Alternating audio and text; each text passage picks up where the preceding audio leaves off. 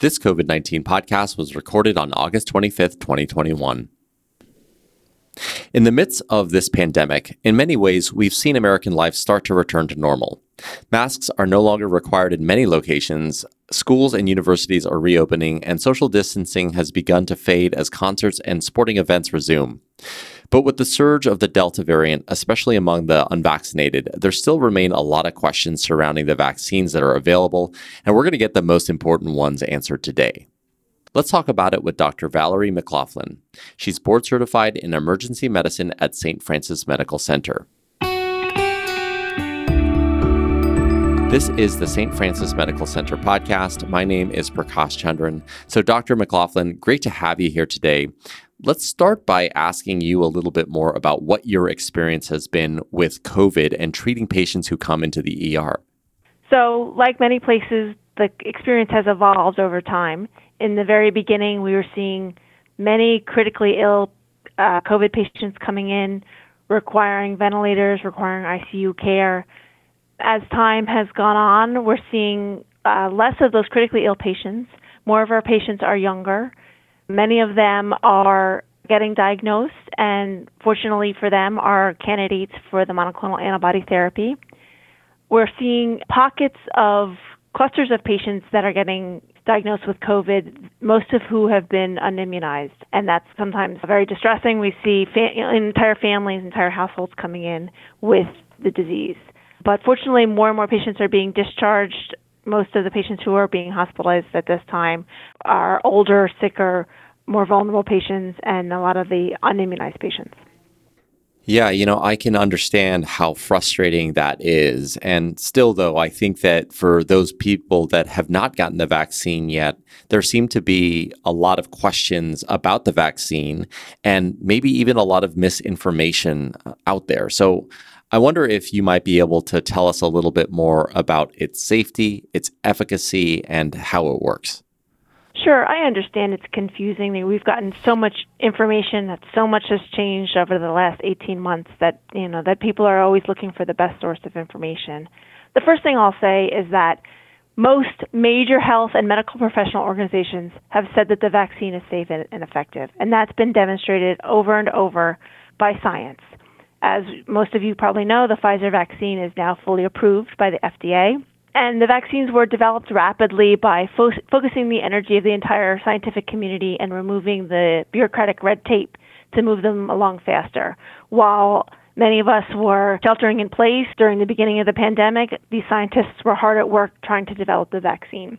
Over 360 million doses of the vaccine have been administered to date. Both the Moderna and Pfizer vaccines were about 95% effective in preventing COVID in those who were vaccinated, compared to those who did not get the placebo shot in the initial studies. The Johnson & Johnson vaccine was a little less effective, but very effective against preventing severe illness and hospitalization. And quite frankly, that is the most important thing. If somebody gets a little bit sick or gets infected, that's concerning, that's not ideal, but really what we're trying to prevent is serious illness and hospitalization. Of note, there were no COVID-19 deaths among those who were vaccinated in the clinical trials. And that's really just focusing on the initial trials. Over the time that the vaccines have been out, they have been intensely monitored for side effects. Historically, when vaccines were developed, side effects were expected to be seen within 6 to 8 weeks, and really any side effects are considered minor. Most of the side effects are pain or redness at the injection site, headache, fatigue, muscle or joint aches, fevers, and they respond to over-the-counter medications like acetaminophen or ibuprofen. There's been intense post-launch monitoring of the vaccines, both from the CDC and the Vaccine Adverse Event Reporting System. And the serious side effects are extremely rare, mostly allergic reactions to people who are allergic to the vaccine components and not really reacting to the vaccine per se. Death among vaccine recipients is also exceedingly rare. I think some of the concern or the confusion about the vaccines is that they've been developed using technology that the public has not really been exposed to in the past. The technology is actually not new. Some of it's been around for more than 10 years. It's just now being used on a wide scale. Vaccines in general work by exposing the body to parts of the virus so the body can develop an immune reaction. So in the future, if the body is exposed to the actual virus, the body can fight it very efficiently. Actually, most of the side effects that we see are the expected immune response. Personally, I didn't get much side effects, and I was concerned that I really didn't develop an immune response and felt much better after I was exposed to COVID and didn't get COVID because I knew that my vaccine had worked. The COVID vaccines don't contain the live virus. You absolutely cannot get COVID-19 from getting the vaccine. You just might get the immune response. One of the big myths is that the COVID vaccine somehow changes the DNA. It doesn't change the DNA of cells. The DNA, our genetic material, is located in the nucleus of the cell, and the COVID vaccine or its components don't ever enter the nucleus of our cells. The DNA is never changed. Yeah, thank you so much for that breakdown. And I have heard a lot of the myths that you mentioned there. What might you say to people maybe that are questioning the efficacy of these vaccines, especially now that we have a Delta variant floating around, because we have heard of some of these breakthrough cases. Is there anything that you can share regarding the vaccine's efficacy with this? I know there's some people that are like, why even get the vaccine? Because you need a new type of vaccine to fight this Delta variant. What might you say to them? I think the most important thing is that the reason that I got vaccinated, and I'm encouraging people that I know to get vaccinated, is to prevent serious illness and hospitalization. So the Delta variant, very transmissible. It means it's very contagious, but it doesn't necessarily make people sicker than the initial variants that we saw. The vaccine will protect you if you're exposed to Delta from getting serious illness or hospitalization. And really, that's the most important thing. That's what's devastating about this disease is the number of people that have required hospitalization, overwhelming our healthcare system, and frankly, devastating families who've lost a lot of loved ones to the disease. And the vaccination will prevent against that, even with the Delta variants. So what might you say to people with medical concerns, such as cancer, or they're pregnant, or maybe even they're looking to become pregnant? For example, my sister is not getting vaccinated because that's something that is in her future, and she doesn't want to compromise the baby's health. So what might you say to people that are thinking in this way? So the first thing I say to people, with just what I say about everything when they ask for medical advice, is you really should talk to your primary care doctor or your doctor, because they know you and your situation and your health the best, and they can use that information combined with the medically known information to make a recommendation. But what I can say in general is that the risk of any side effects or adverse events from the vaccine are far smaller than the risks of serious illness or hospitalization, particularly in some of the groups that you've described. So somebody who's immunocompromised has a very high risk of having serious illness from COVID-19. So they may have a small risk from getting the vaccine, but we already know they have a significant risk of serious illness or death from COVID-19. The same holds true for pregnant women. From what we know so far, pregnant women are at a higher risk of having severe illness and requiring hospitalization or dying from COVID-19 than the general population. So there are no known risks in a pregnant woman who receives the COVID-19 vaccine. However, there is a significant benefit in protecting them against contracting the disease. You mentioned your sister being concerned about future pregnancy or fertility issues. And I get it. I understand that people are concerned about that.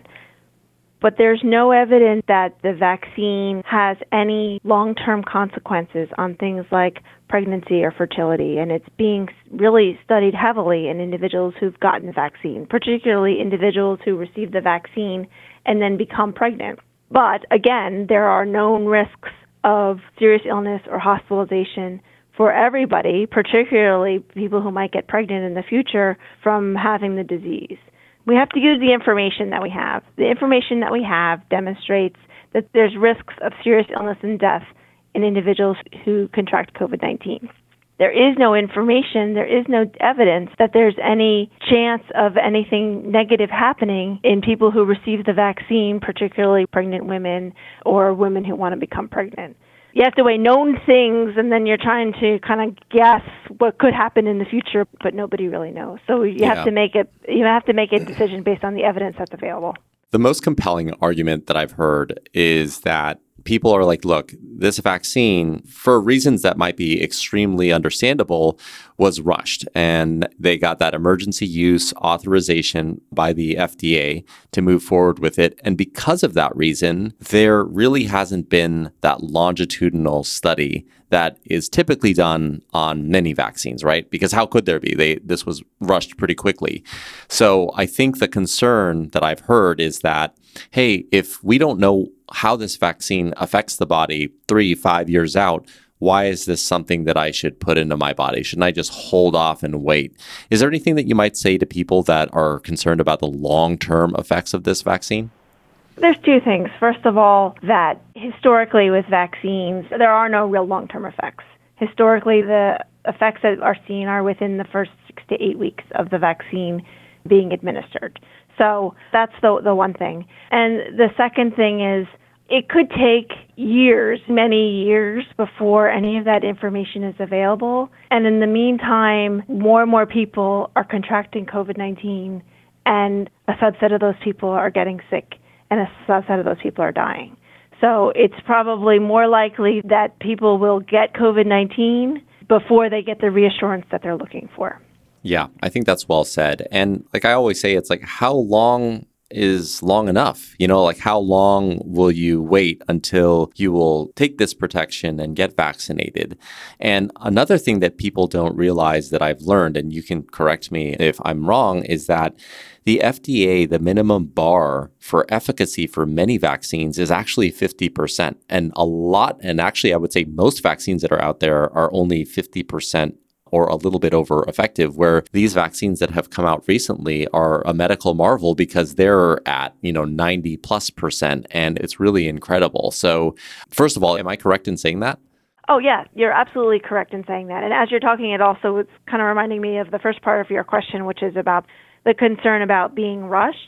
We all know about government red tape, and the reason that they were able to accelerate the approval of the vaccines was by eliminating the barriers and eliminating the red tape.